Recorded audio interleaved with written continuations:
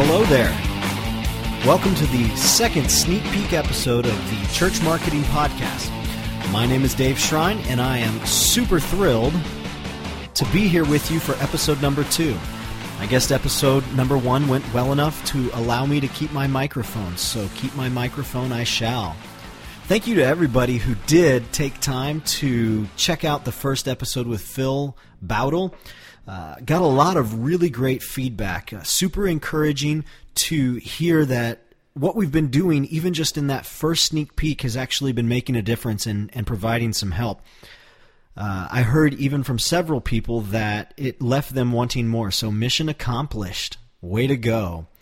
Today, in this second sneak peek episode, I just have a really short conversation with Josh Burns. Josh is the director of web and social media out at Park Community Church in Chicago.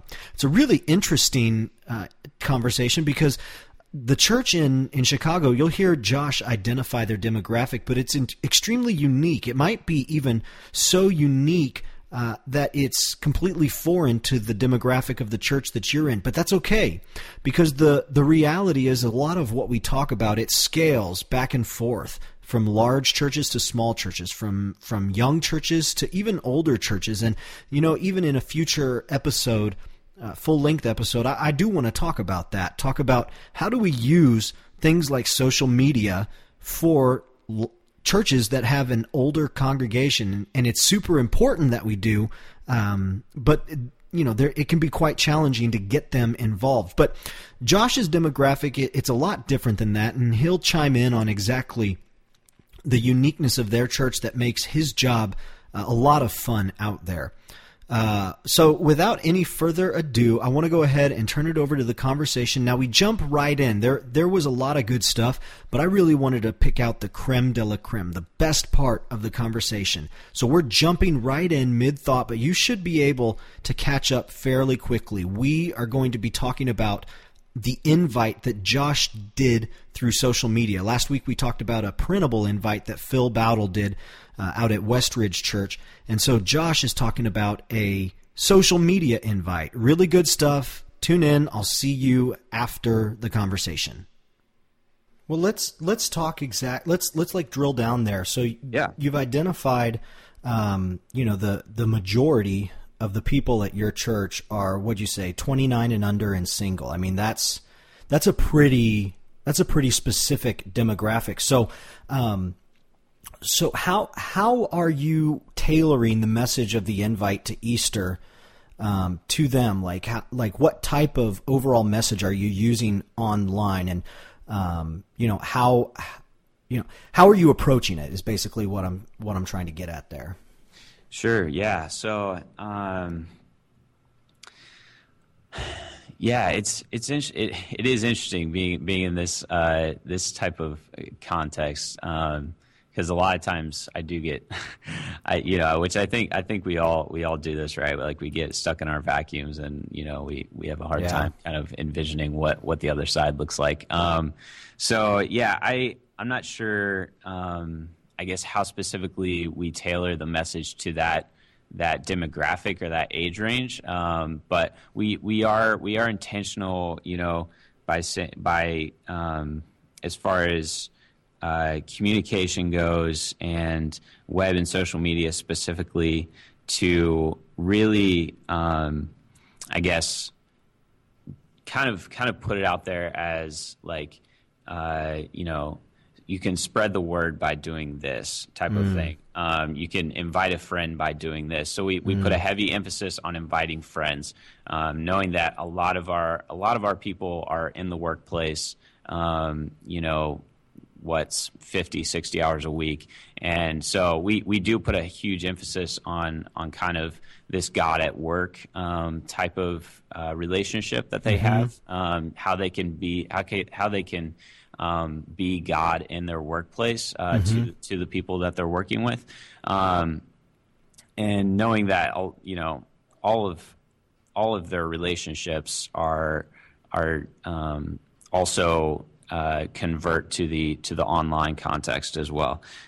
So we'll put out Facebook invitations, basically, what we found to work really well. And I'm not sure how specific you want to get here, but I can kind of go into how we do those social media invitations. But that'd be great. Yeah. What we found that works really well is kind of this image-based invitation.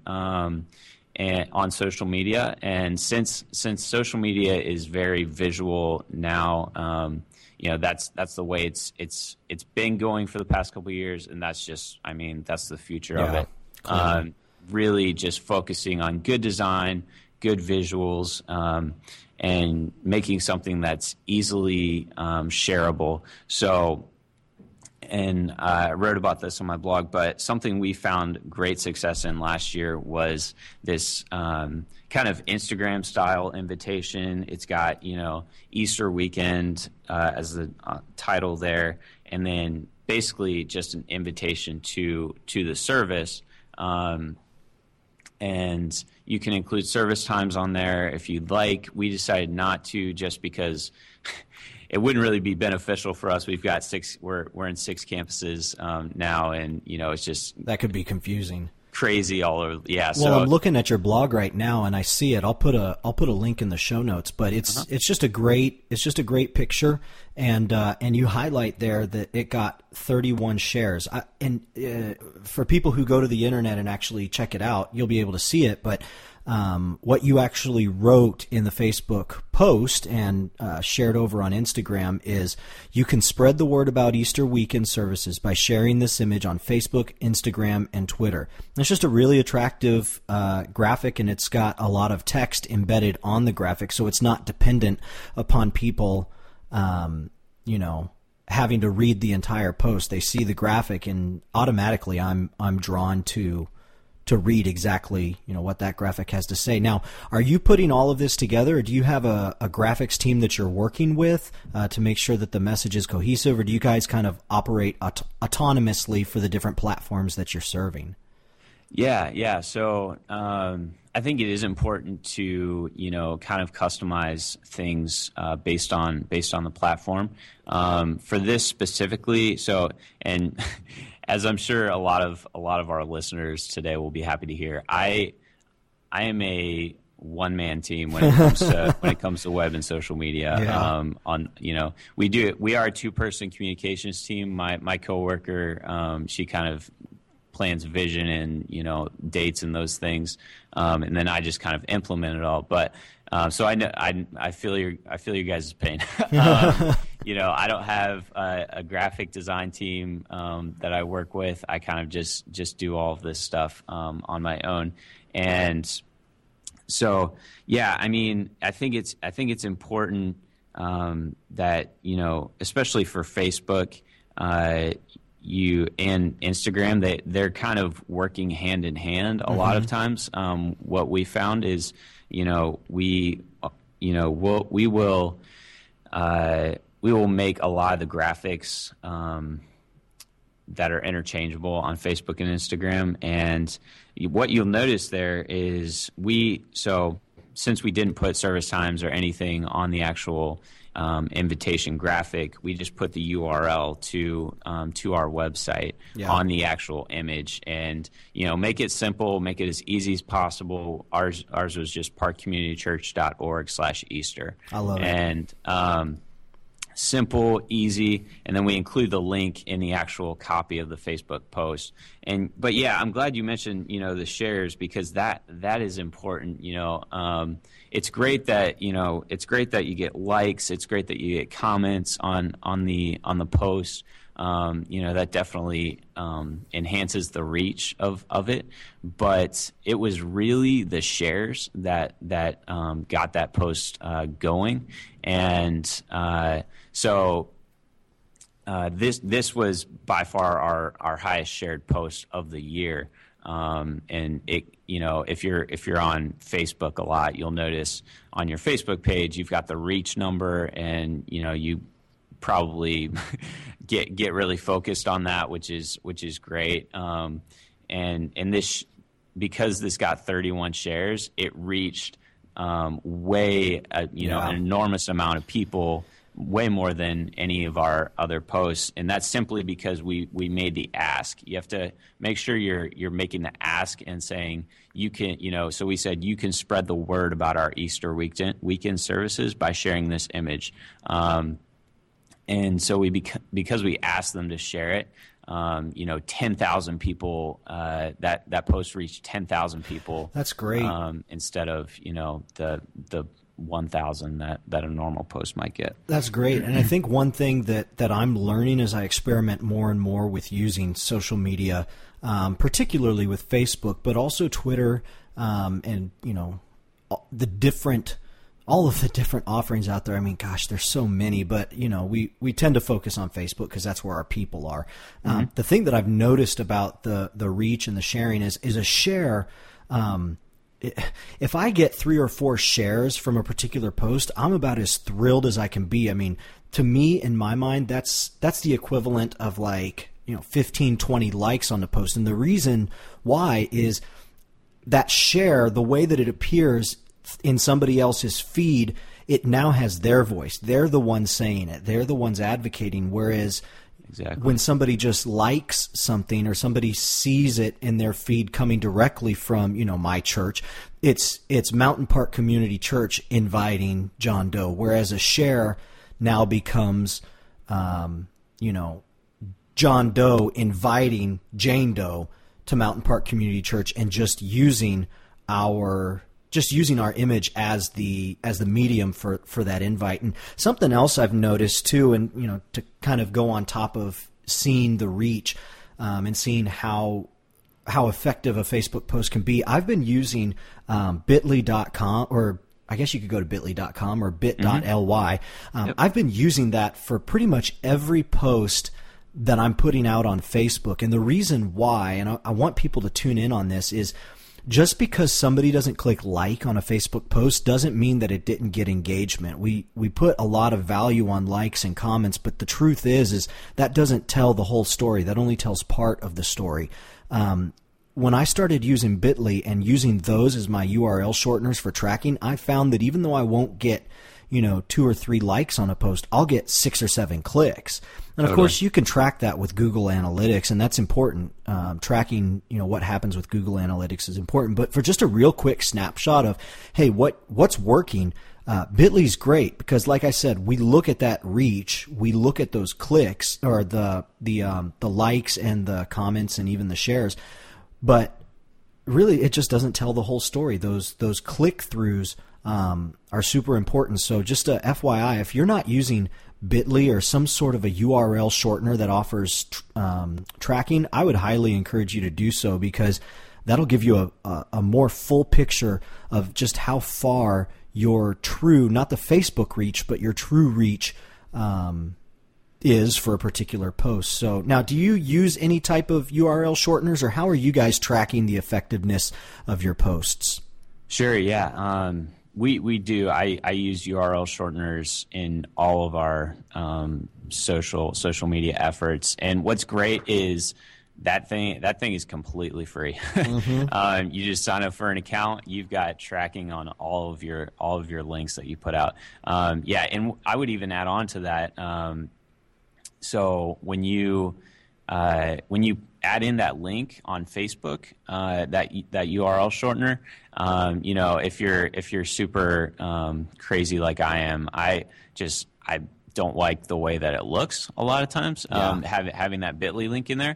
But what's great about Facebook is that now, if you just copy and paste that link into your post as you're creating it, mm-hmm. it'll auto generate the link in the post. The fully qualified URL. Sure, yeah, and so you scroll through your newsfeed now, you see images that are links to posts, right? Actual links. That's what that is. It'll generate whatever the image is for that post in the website, and then you can just delete the Bitly link, and you've got a nice clean copy post with a great link there. And now in Facebook, you can even upload your own image to cover up that link as well. So yeah, I love the ability that Facebook is given now with links. It's just, it makes it a lot cleaner, and you can do so much stuff if you've got the time and the effort. So yeah, I love Bitly, and like you said, Google Analytics does all of that, but to really dig down into those pages takes some time on Google Analytics. But Bitly is just clean, simple. It'll tell you how many clicks you're getting, and even what network it's coming from. That's good stuff there. A lot of practical things towards the end that we talk about, particularly when it comes to tracking your effectiveness online and tracking those Easter invitations. Don't put so much weight on the likes and the comments, but try to look at that reach. And when you do a good job of tracking using Google Analytics or Bitly, it allows you to see the truth of how your content's being used. I sit down with my wife nearly every night as we just kind of go through our Facebook feeds and see what's going on with our friends. Don't judge us. You probably do it too. We like going through our Facebook feeds. We do go on dates though still. But as we go through, I'll notice her behavior, and I'll ask her, I said, you hung out there for a few moments, but you didn't click like. Why? She goes, well, I just didn't want to click like. Well, did you like the post? Yeah, I liked the post. I just didn't want to click like. Well, why didn't you want to click like? I don't know. I don't just give my likes away. And so, it's funny to hear it that way. You've probably had similar conversations with your spouse or your friends, but it's the truth. People don't always like the things that they actually like. Usually, they'll use their likes to communicate something particular about themselves. So I will use a favorite on Twitter as a way to show, I guess, solidarity with a message, right? Just like, hey, right on, I agree. Whereas some people will actually use it to track different tweets that they want to go back and visit later. So you've got to do a good job of measuring your analytics so you're not wasting your time. I hope that this sneak peek episode has been helpful for you. It's definitely been helpful for me hearing from Josh. If you want to learn more about what Josh is doing, check out his blog, joshburns.net, and you can also follow him on Twitter. His Twitter is jbruno. I'll put all of this in the show notes. Guys, we are a couple weeks away from our first full-length episode, and I am just way excited. If you've got comments, leave them in the comments section at churchmarketingsucks.com at this particular post. And yeah, let us hear what you have to say. Questions, comments, concerns, whatever we can do to make this show better and help equip you more fully. All right. My name is Dave Shrine. You can follow me at my blog, daveshrine.com, or get in touch with me at Twitter at Dave Shrine. Until next time, Shrine out.